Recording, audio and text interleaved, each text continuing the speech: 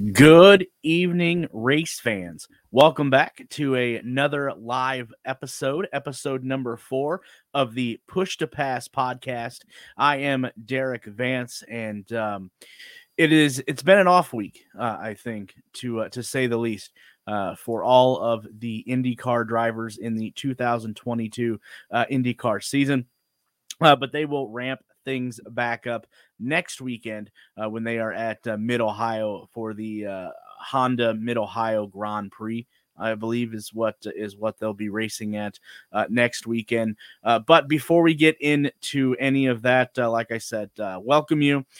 Thank you for returning for episode number 4.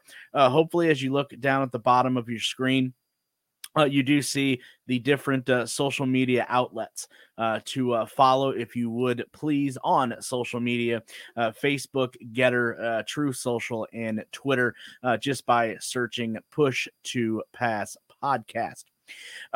Hopefully, joining me this evening is supposed to be, and we'll see if that happens or not, fellow IndyCar journalist Tim May.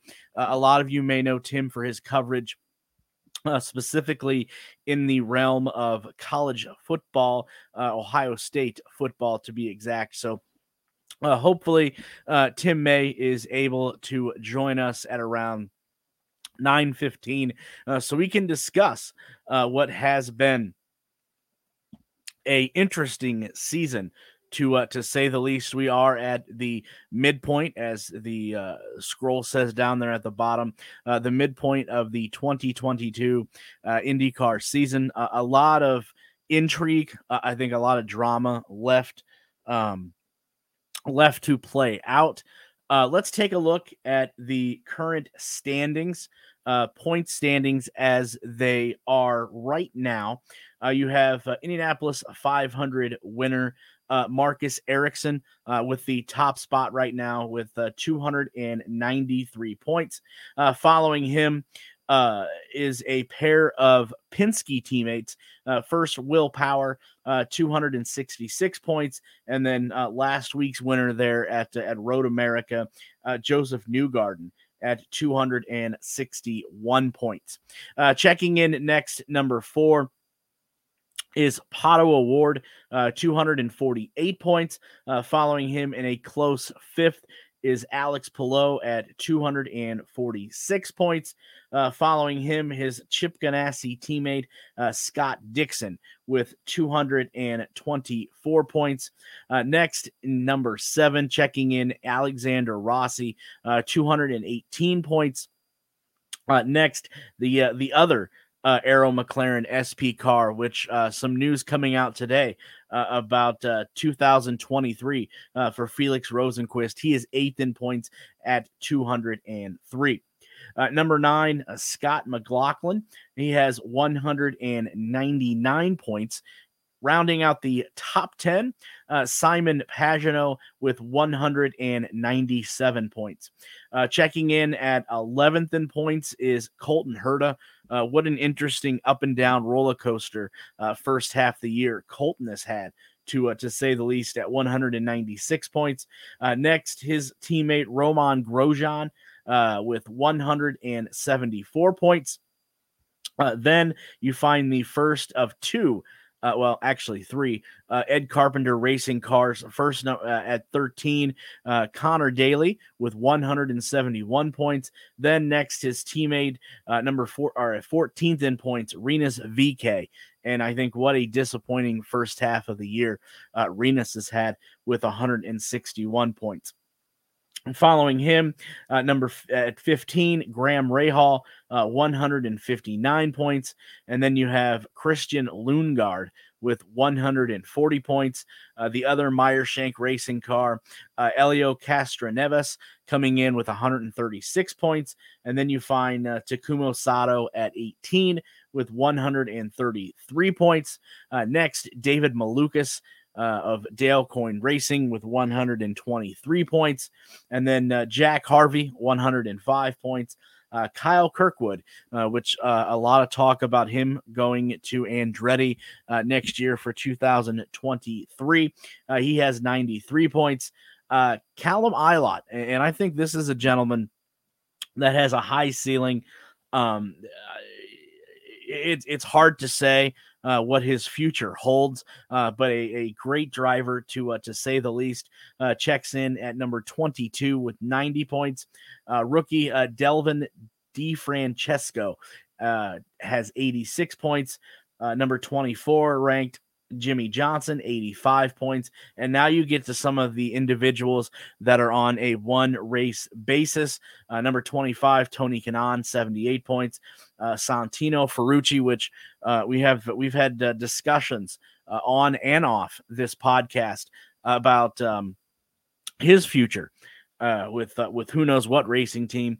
He is 26th in points with 71 points. Dalton Kellett, 62 points rather. Tatiana Calderon, 53 points. J.R. Hildebrand, 53 points as well. And then you find the owner of Ed Carpenter Racing, Ed Carpenter himself, 49 points. Juan Pablo Montoya, one race, the Indianapolis 500, 44 points, along with Marco Andretti, one race as well, 17 points. And then you have following that, rounding this out, Sage Karam with 14 points, Stephen Wilson with 10 points, and then Simona Di Silvestro with 9 points. So that is your look at the current 2022 point standings. I'm sure if Tim is able to join us, I've spoke with him sporadically. So hopefully he did get the invite link and he'll be able to join us here in about 10 minutes or so. Recapping the first half of the year. Remember, as always, the IndyCar season opened up with the Grand Prix of St. Petersburg, where you've seen Scott McLaughlin pick up his first win of the year. And then it was a roll so far for Joseph Newgarden at Texas Motor Speedway. He scored a win there, and then he backed that up by scoring another win at the Grand Prix of Long Beach. Moving on from there, we were in Alabama for the Grand Prix of Alabama, which was won by Pato Award. That was Chevrolet's. Believe it or not, they were 4 out of 4 out of the gates in 2022. And then after that, we moved into the month of May.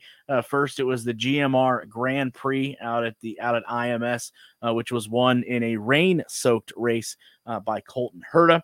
And then the big race, the biggest race of the year, the Indianapolis 500, which was won by fellow Swede Marcus Ericsson.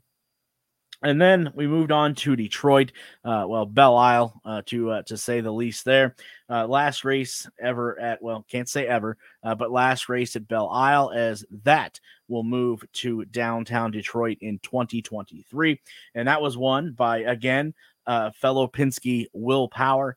And then Penske backs it up again with Joseph Newgarden winning his third race of the year, the Grand Prix of Road America. So what a first half, not only to say for Team Penske, but for Joseph Newgarden, who has racked up 3 wins already in this first half of the year, and then also has taken home, as we touched on last week, a cool $1 million for winning on a oval, winning on a street course, and winning on a road course as well. So congratulations to him. Looking forward to the second half of the year. Like I said, they open up, the IndyCar drivers open up that second half of the year next weekend, the Honda Indy 200 at Mid-Ohio. And then what a calendar, tough calendar coming up for the IndyCar series. Following Mid-Ohio, we go across the border north to Toronto for the Honda Indy race. I guess that's what that is. Honda Indy race on July 17th. And then the following weekend, everybody's looking forward to this. A lot of testing this week as well, which we'll get into. as the show unfolds. But Iowa, there is a double weekend race back at the Iowa Speedway, if you believe that or not. You have the HyVeeDeals.com 250 on Saturday, and then on Sunday to round out the weekend, you have the Hy-Vee Salute to Farmers 300 there as well. And then following the double weekend at Iowa, the IndyCar series comes back to the road course here at the Indianapolis Motor Speedway for the Gallagher Grand Prix, which rounds out the month of July on Saturday, July 30th. And then going into the month of August, the calendar of August, starting out a big weekend down in Nashville, down in Music City, for the Big Machine Music City Grand Prix in downtown Nashville. Highly suggest you go and check that out yourself if you are within driving distance. And then a little bit of a break between weekends. The series kicks back up August 20th at Bermuda Automotive Group 500. And then two more races after that will round out the 2022 season. First, on September 4th, the Grand Prix of Portland. And then to finish the 2022 IndyCar season, you have the Firestone Grand Prix of Montera. So what a remaining schedule that the IndyCar has left here. Like I said, we are at the midway point, and a lot of intrigue, a lot of interesting storylines, I think, coming out of the first half of the year. First, you had, like I said, Team Penske, Chevrolet, jumping right out of the gates and winning the first three races there with Scott McLaughlin, and two with Joseph Newgarden. And I think the way this schedule sets up, and hopefully Tim's able to join us here in the next few minutes, because I would love to get his take on this. But I think the way the schedule sets up, it sets up well for Joseph Newgarden. The remaining tracks, he is very dominant at the remaining tracks that the IndyCar series has yet or will return to. So he's definitely going to be one, I think, to keep an eye on as this second half, as they get the second half kicked off next weekend. Definitely a title contender to say the least. But there is some news, even though like I said, the IndyCar series has been on this hiatus here the last few days. A few pieces of news to push along. First, has to do actually more with Indy Lights in 2023. It was announced this week that Firestone is going to be the exclusive tire supplier to the Indy Lights in 2023. As part of the grand opening of Firestone's Advanced Tire Production Center in the great state of Ohio, Akron, Ohio, to be exact, IndyCar and Firestone officials announced plans for Firestone to become the sole tire supplier for Indy Lights beginning in 2023. The announcement highlights Firestone's plans to expand its partnership with IndyCar, as the company is also the exclusive tire supplier for the NTT IndyCar Series, North America's premier open wheel series. Quote, Firestone continues to be a phenomenal partner, said IndyCar president Jay Fry. We are proud to see that our relationship is expanding into supplying tires for both of our series. Their attention to detail, safety, and performance is unmatched. Supplying their world-class product to the NTT IndyCar Series and Indy Lights reflects Firestone's commitment to IndyCar's present and future. Don't forget, the move will mark a return for Firestone to IndyCar's developmental series, as the Bridgestone brands Firestone and Dayton supplied tires for Indy Lights, if you recall, from 1991 to 2013. Some more quotes here. Quote, we'll look forward to expanding our partnership with IndyCar to supply tires for Indy Lights starting in 2023, said Lisa Boggs, director of motorsports, Bridgestone Americas. We know the importance this series has for technology advancement and driver development and are proud to be part of the journey. In the fall of 2021, IndyCar assumed total control of Indy Lights operations. The 2022 season began a more exclusive atmosphere with the NTT IndyCar Series, with integration in marketing, digital assets, and race officiating.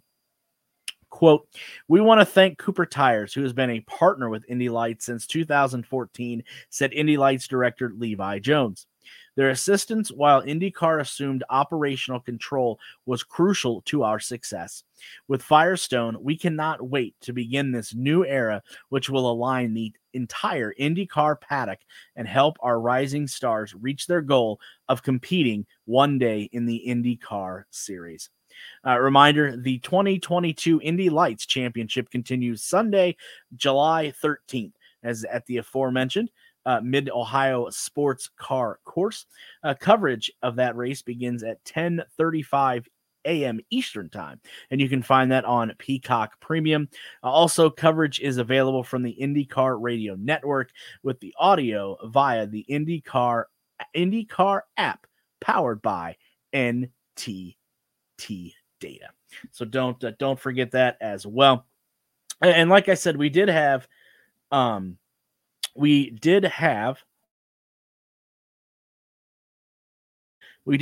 some testing going on this week. As like I said, this has been a couple weeks off for the IndyCar series since their brutal May and beginning of June. We did have some testing this past Monday that actually took place at Iowa Speedway. And again, that is where IndyCar will pick things back up next weekend.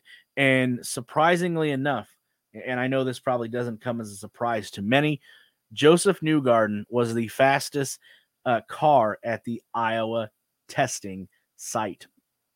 This past Monday, 19 NTT IndyCar Series drivers were in action at the 0.875 mile Iowa Oval, and the times set in the morning and afternoon.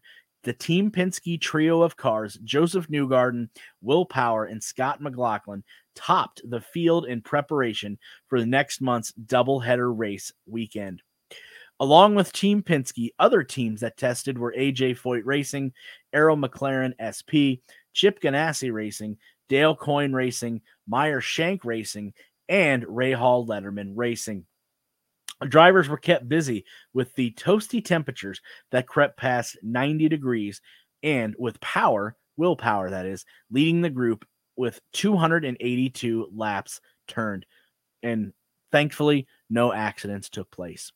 Quote, first time at Iowa, so for me, it was learning what the tire degradation does and what the car does over long runs, McLaughlin said.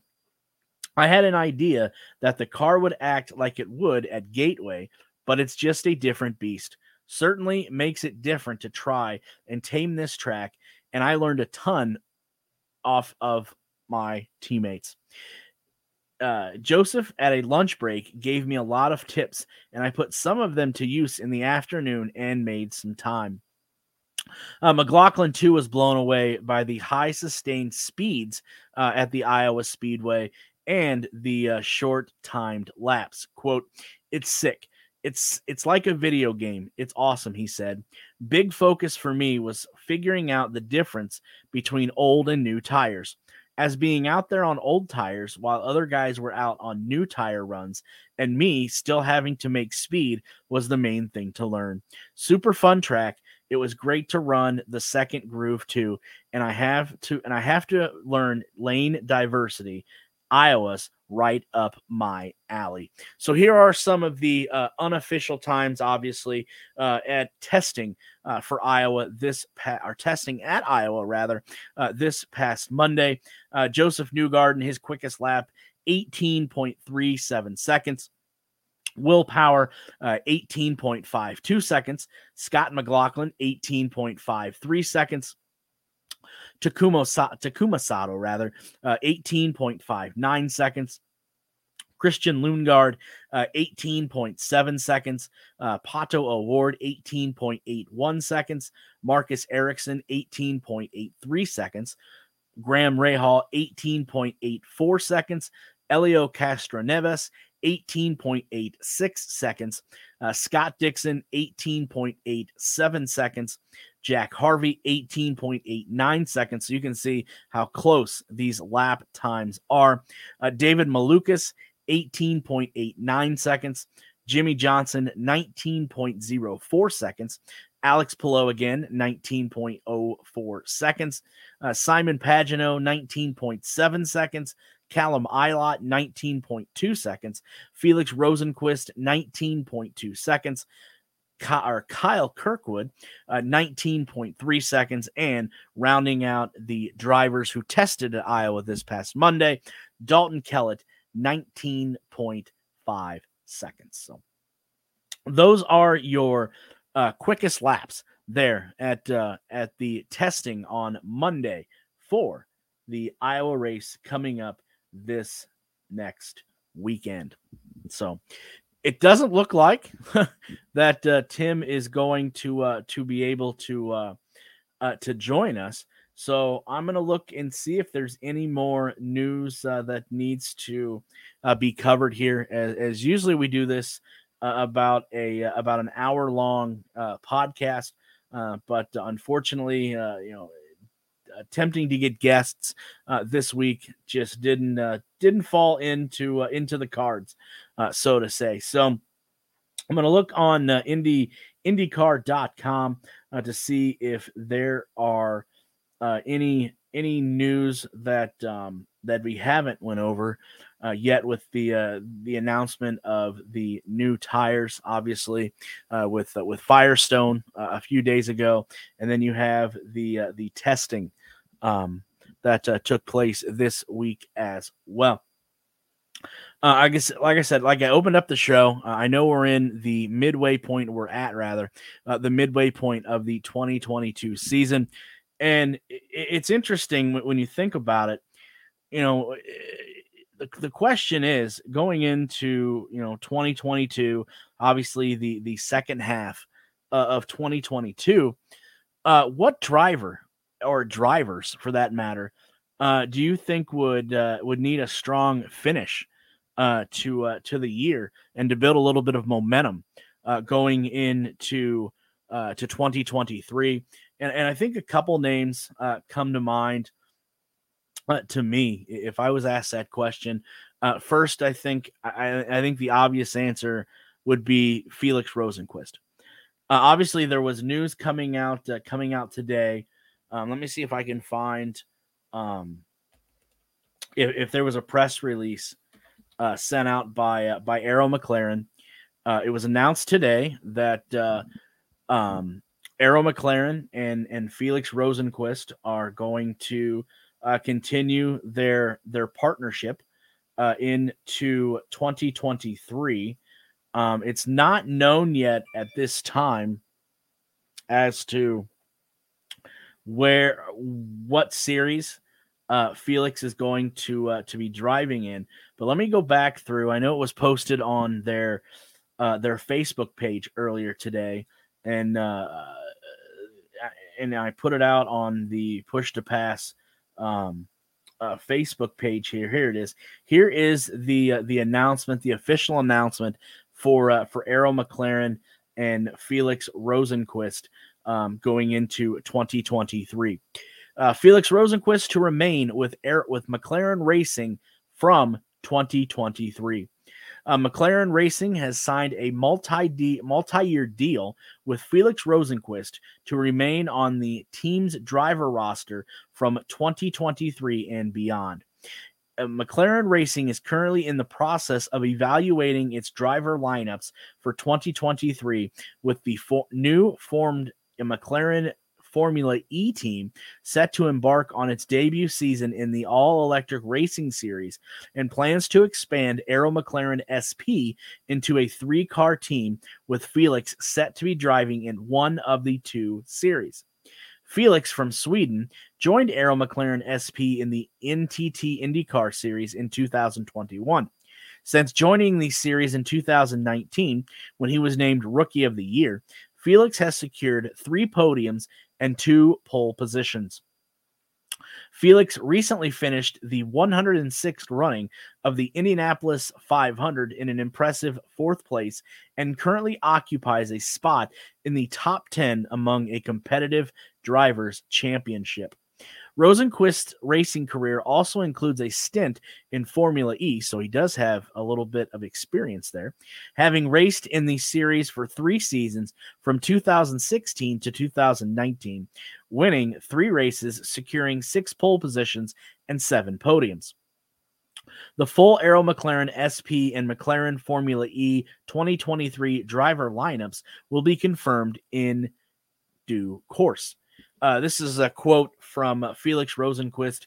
I'm delighted to be remaining with McLaren for 2023 and beyond.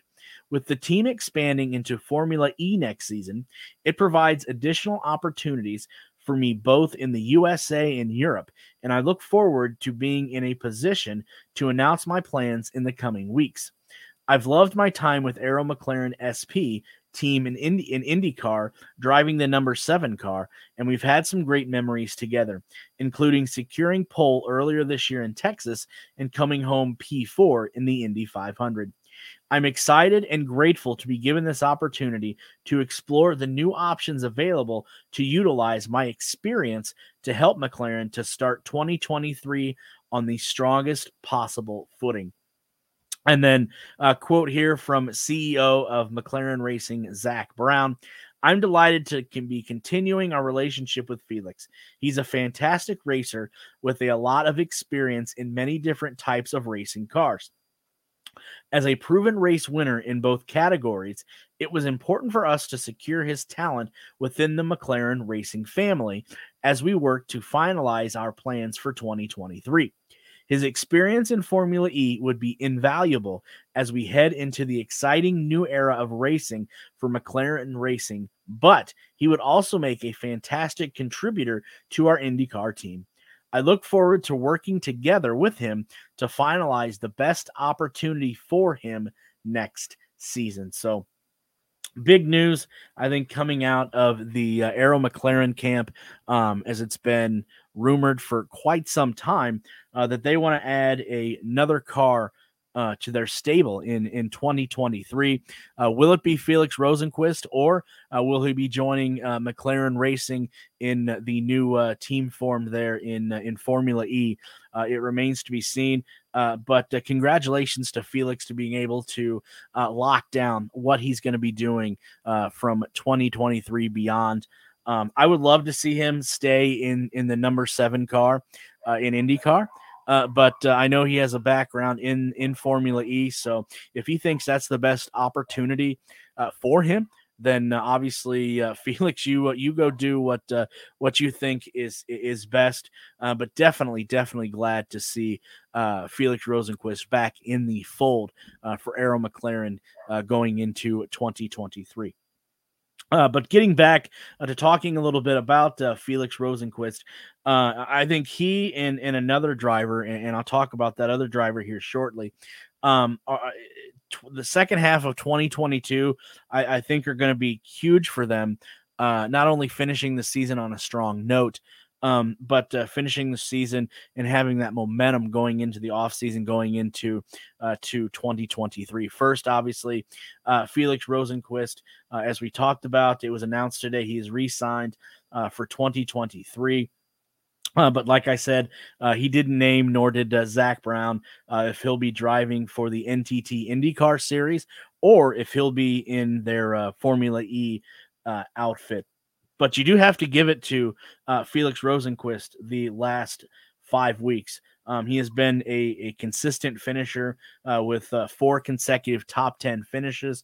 And then what a awesome run that he had at the Indianapolis 500, finishing fourth. So you look at the current standings, Felix Rosenqvist sits eighth.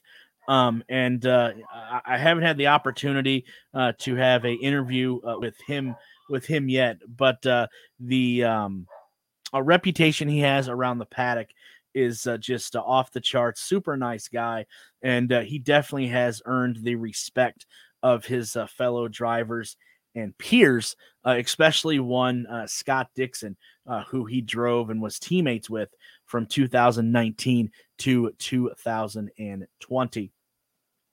A little more on Felix Rosenqvist here, but he's going to be, like I said, if he does choose, think about this for a minute.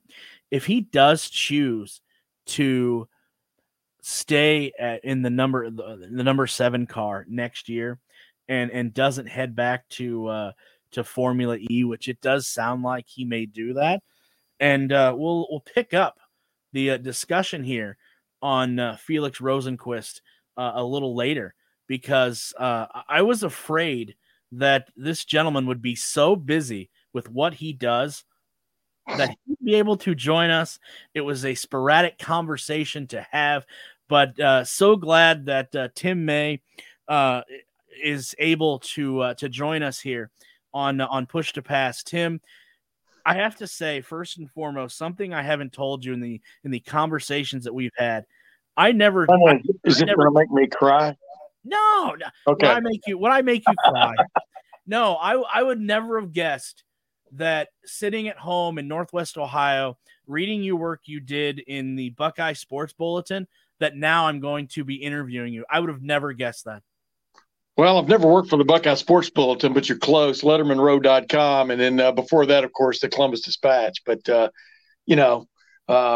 let's get on with it, man. I don't know what kind of questions or what kind of insights you're looking for from me, but I will try to provide it. Well, I've started with recapping the first half of the season. What a roller coaster I think it's been. You had Team Penske right out of the gates. The first 3 wins. Who's been tougher than Joseph Newgarden? Yeah. In the first half of the year as well. Points championship has bounced back and forth as well. I know you've been there for the ride so far. What is your take? What have you seen from the first half of the year? My take is that this ought to be it is so close to Joseph Newgarden just running away with everything. I mean, and I'm just thinking about the strategy that hurt him in, for example, in Detroit, or what a run he would have had. But to me, it looks like Joseph Newgarden's championship to lose, no matter what the points say at the moment. It definitely seems like the second half of the year, especially the tracks that he and the rest of the competitors are going to go to, it sets up perfectly for him.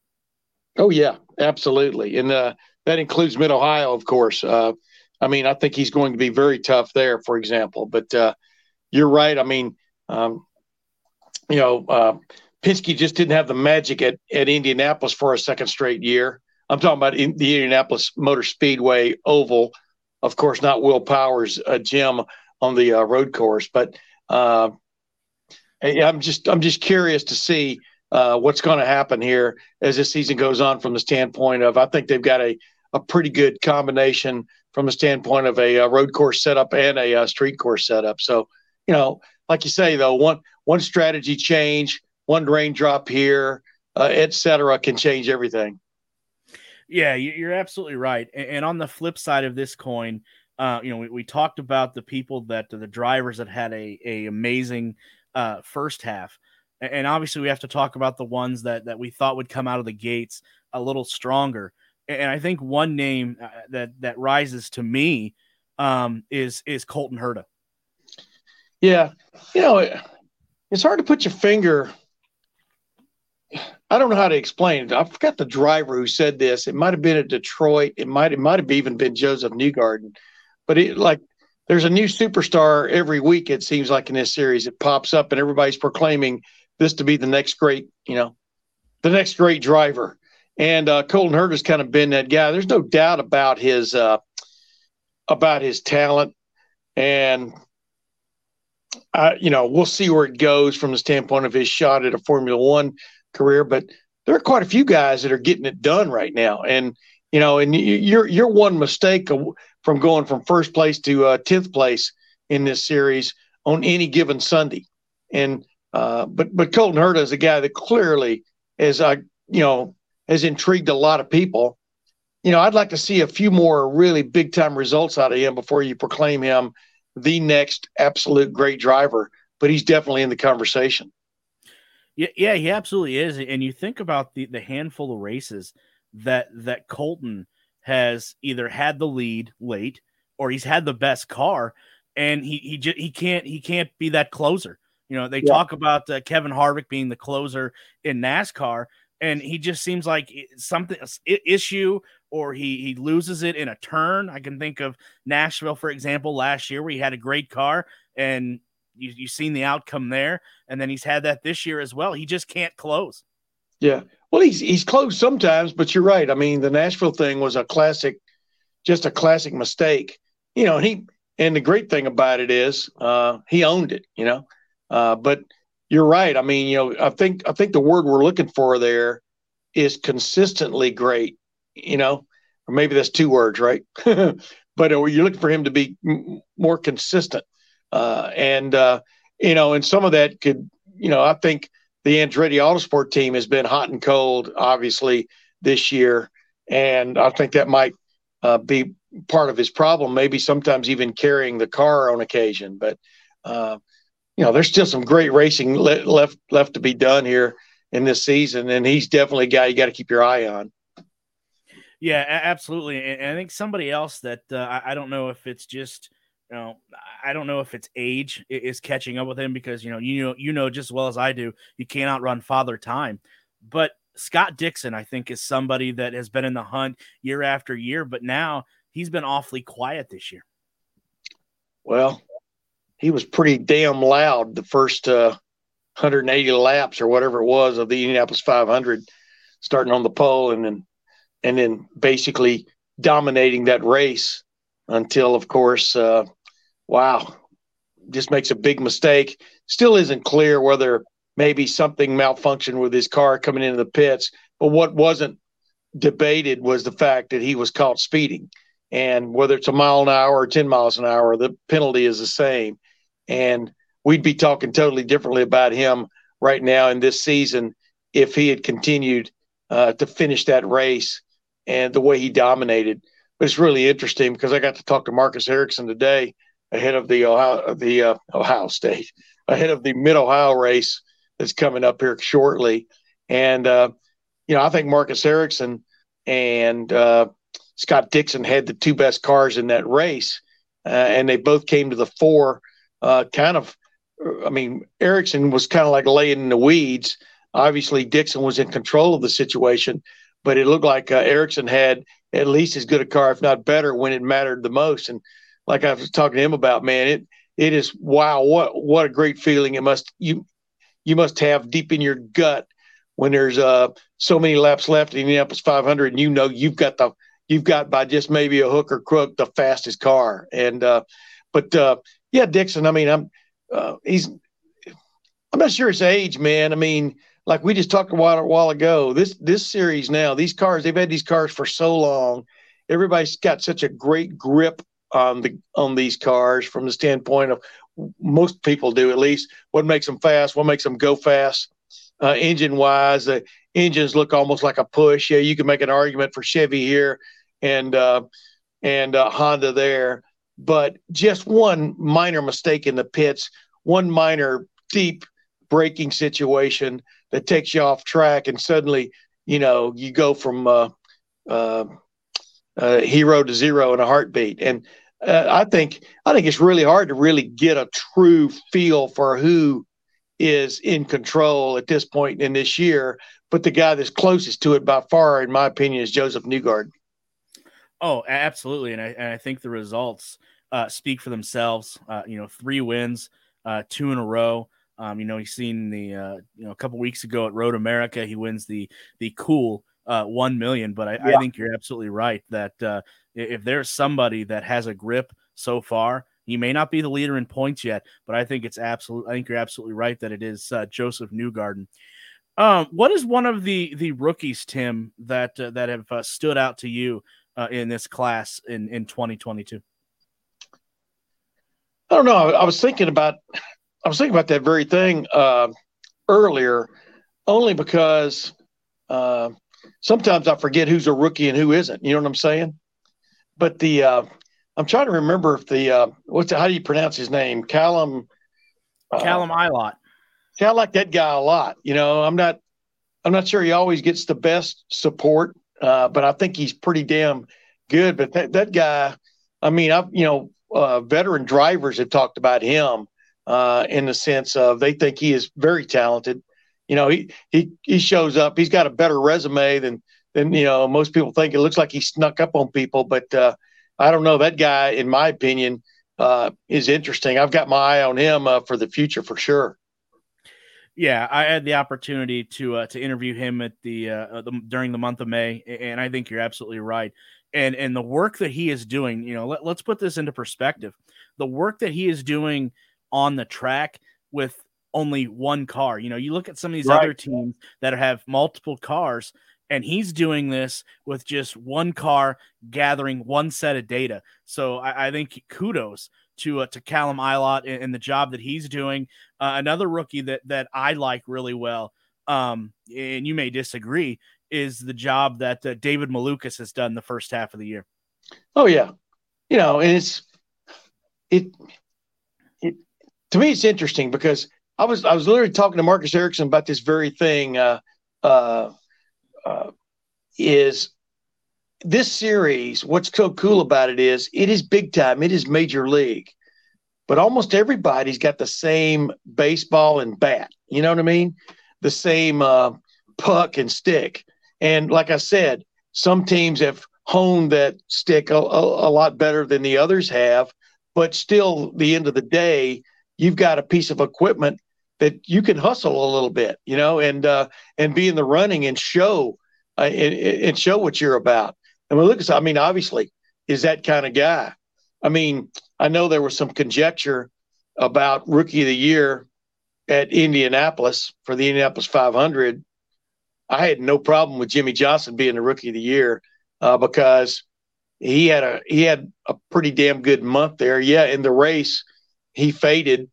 Most of the time, that's not the driver's fault. A car you just don't get a grip on, and just everybody else is getting a grip on theirs. But Malukas is definitely a guy who was quite deserving also. But I'm not going to put down Jimmy Johnson's effort. And Rookie of the Year is about a lot more than just how you finish in the race, in my opinion, because anything can happen on race day, as you well know. And but Malukas is definitely, like I said, dude, there's talent up and down the roster now. I mean, there's no let up. It's not like the old days back in the 80s when I first started covering this, and you had kind of like three levels of cars. Now, everybody's not running up front. Some guys are getting lapped, blah, blah, blah. But back in the good old days, you had the front runners, you had those guys that ran in the middle, and then you had the guys that were in the back that had no chance of winning. And now, on any given qualifying situation, you can be in the Fast Six. You can be in the whatever they call it, the Firestone Fast Six, and then the next week you can not get out of the first round of qualifying. And we're talking about veterans and rookies alike. So that's what you're dealing with. But I like Malukas. I mean, I think you can see he and Ilott, have talent. It's just a matter of, like you said, getting the breaks and putting it all together. Yeah, in this rookie class, actually, Tim, as a whole, I don't, I think there's talent up and down it. It's just a matter of, like you said, the car hitting right or the setup hitting right, but up and down this rookie class. I think there's talent, and I think you have. Well, go ahead. I'm sorry. Well, exactly. That's another one, and I know she's been out of action for a while, but the drive that Simona Di Silvestro had at Road America with what she has to work with Parrot Motorsports, give her kudos there as well.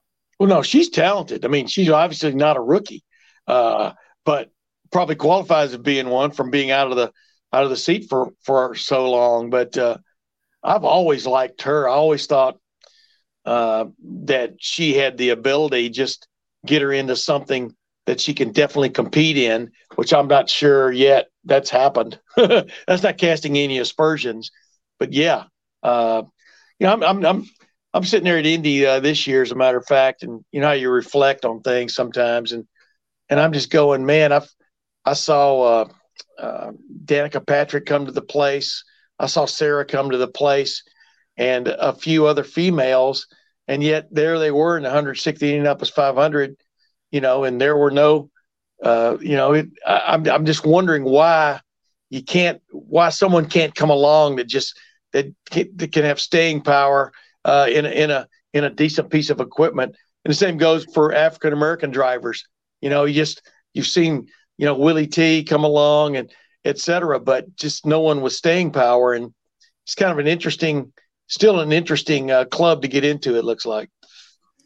Yeah, that's a great point, and that's something that I've never thought about. But I think you're absolutely right as to why is it that it's just certain groups that have staying power, that can find consistent rides and things of that nature. I think you're Well, absolutely right. yeah, and it's not just I'm not casting aspersions in that regard because, like you just said, the rookies we were just talking about, including Kyle Kirkwood, I like that guy a lot, man. And like I said, it's the machine you get into. And as much as I made a point a while ago about these machines have been around for so long that most of them have been honed to a pretty fine edge, there are still some that are playing catch up in that regard or still haven't gotten it to the point, for example, the Penske team has or the Ganassi team has. And it's really funny. I remember there was a driver from the Columbus area named Ed Pym way back in the 80s. And he drove for Dan Gurney's team, All American Racers. And that team never really came up with a car that was super competitive. And I remember him saying to me one time, he goes, I'd like to drive a Penske car just for a weekend, just to find out, is it me or is it the car? And I think a lot of guys yearn for that. But like we were talking about a while ago, as competitive as it is this year, Alex Palou has been fairly unspectacular. And yet, Alex Palou is damn good, riding that championship. Pato Award. I mean, how do you not like that guy, And but from week to week to put together those consistent performances has been tough for them and their teams. Well, and you talk about the performance this year of the reigning champion, Alex Palou. Somebody that I think has fell off the radar, Rinus VeeKay. Yeah. He seems to be a victim, and this is just almost from the outside looking in. He seems to be a victim of almost trying too hard. I mean, for one of another way of putting it, I think he's quick, but boy, it's just that, this racing is so punitive when you make one little mistake and or just one little lapse or just one little impulsive move as opposed to a planned move, and it can really bite you. And I think he's been the victim of that as much as anything. But I don't think there's any doubt that guy can drive fast. Yeah, he absolutely can, and I think you're spot on that it's one thing that comes up to bite him. Is it because he's trying too hard? He's not going to admit that. But I think you're absolutely right that it's one thing after another that's coming up to bite him. Is it because, like you said, he's trying too hard? We'll just have to wait and see. Yeah, that may not be what it is. No. Like you said, it will play out over time. But he's still way young enough to give him the benefit of the doubt because it's like a thoroughbred. You can slow one down, but it's really hard to speed one up. And I think he's a guy. If anything, they maybe needs to slow down a little bit for one of another way of putting it. But we'll see. But it's hard for racers that have that mentality that they want to go, but then you want to tell them slow down. I just it's hard to reverse that. I Yeah. guess. Yeah. That's a good way of putting it. Hey, I don't know. I've only got a little bit of time left, but I wanted to say too, you were talking a while ago about age and stuff, man.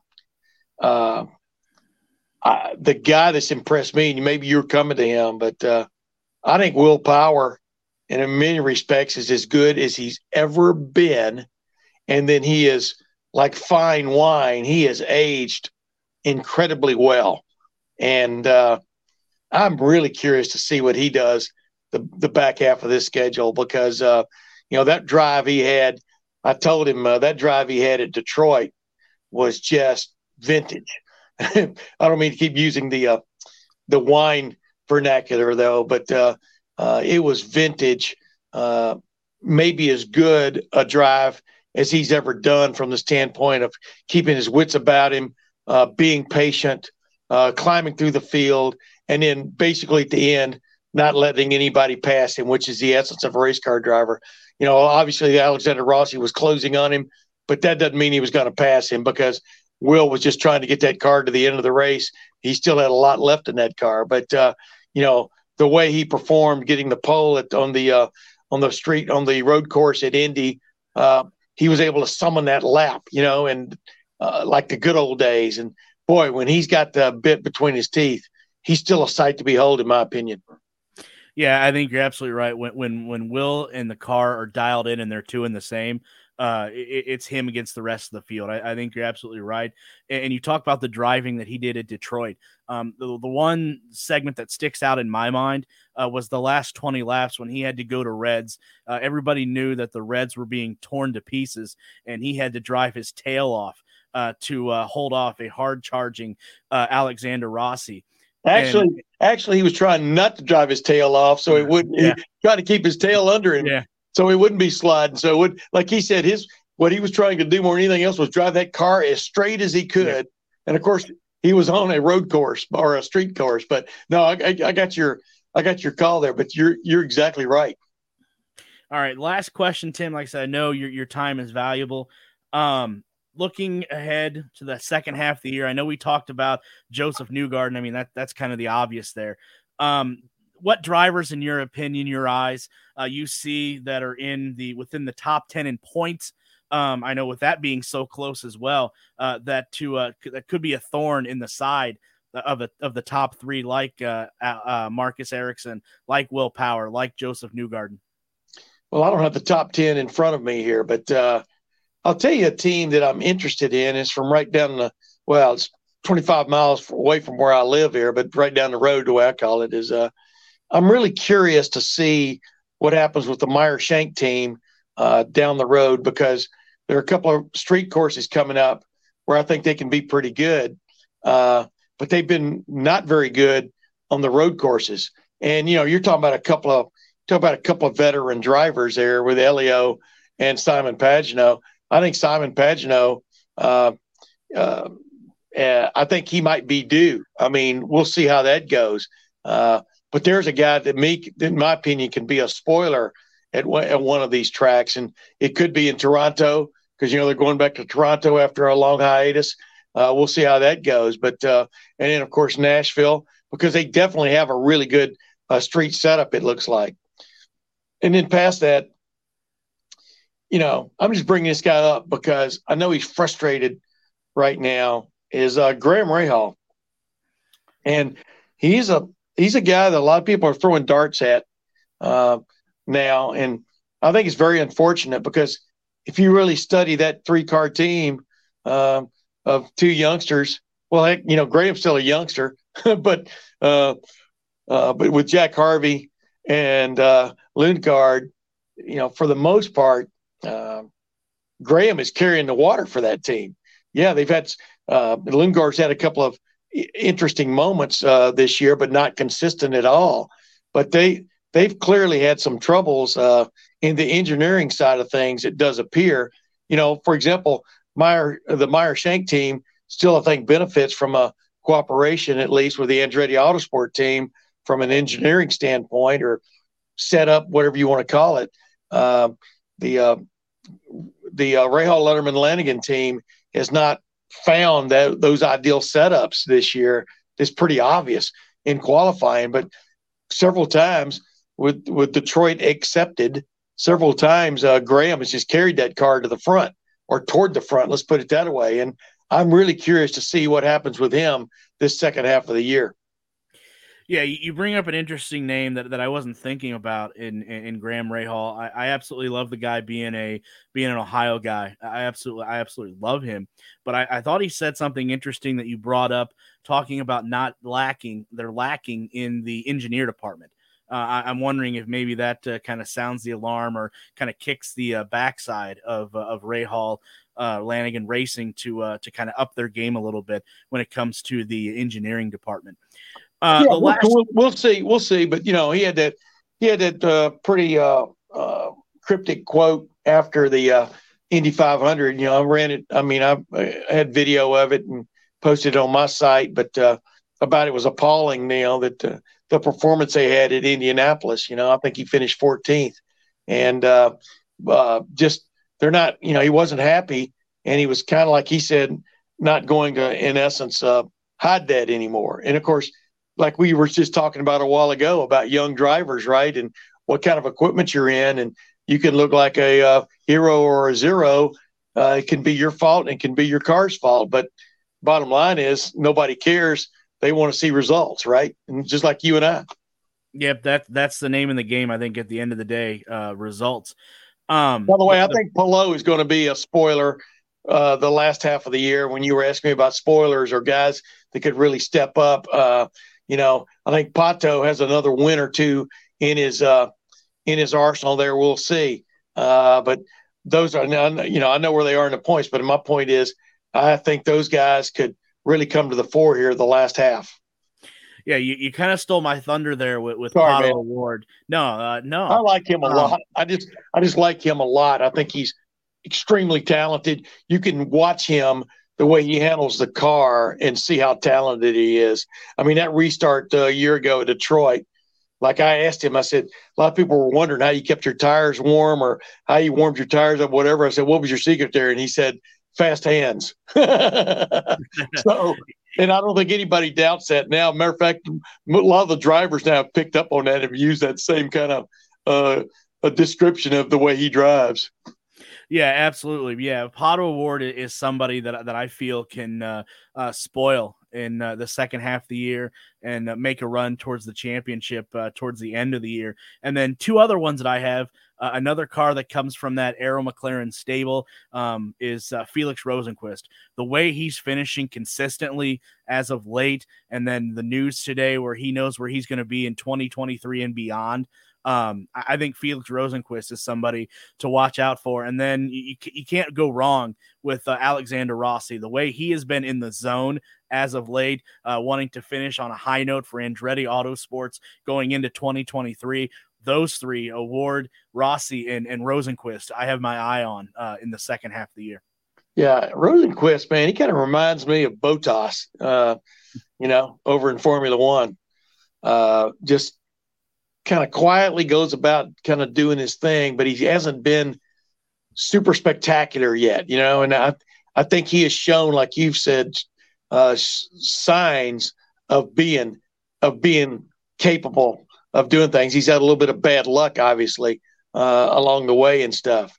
Rossi, I don't know. It's just interesting. He gets a lot of run, and I think justifiably so, but like you said, he just hadn't had the results to really back it up for the last, God knows how long. And there's no doubt about his talent. There's no doubt about watching him climb from the back of the field sometimes to some of the most spectacular stuff you're ever going to see.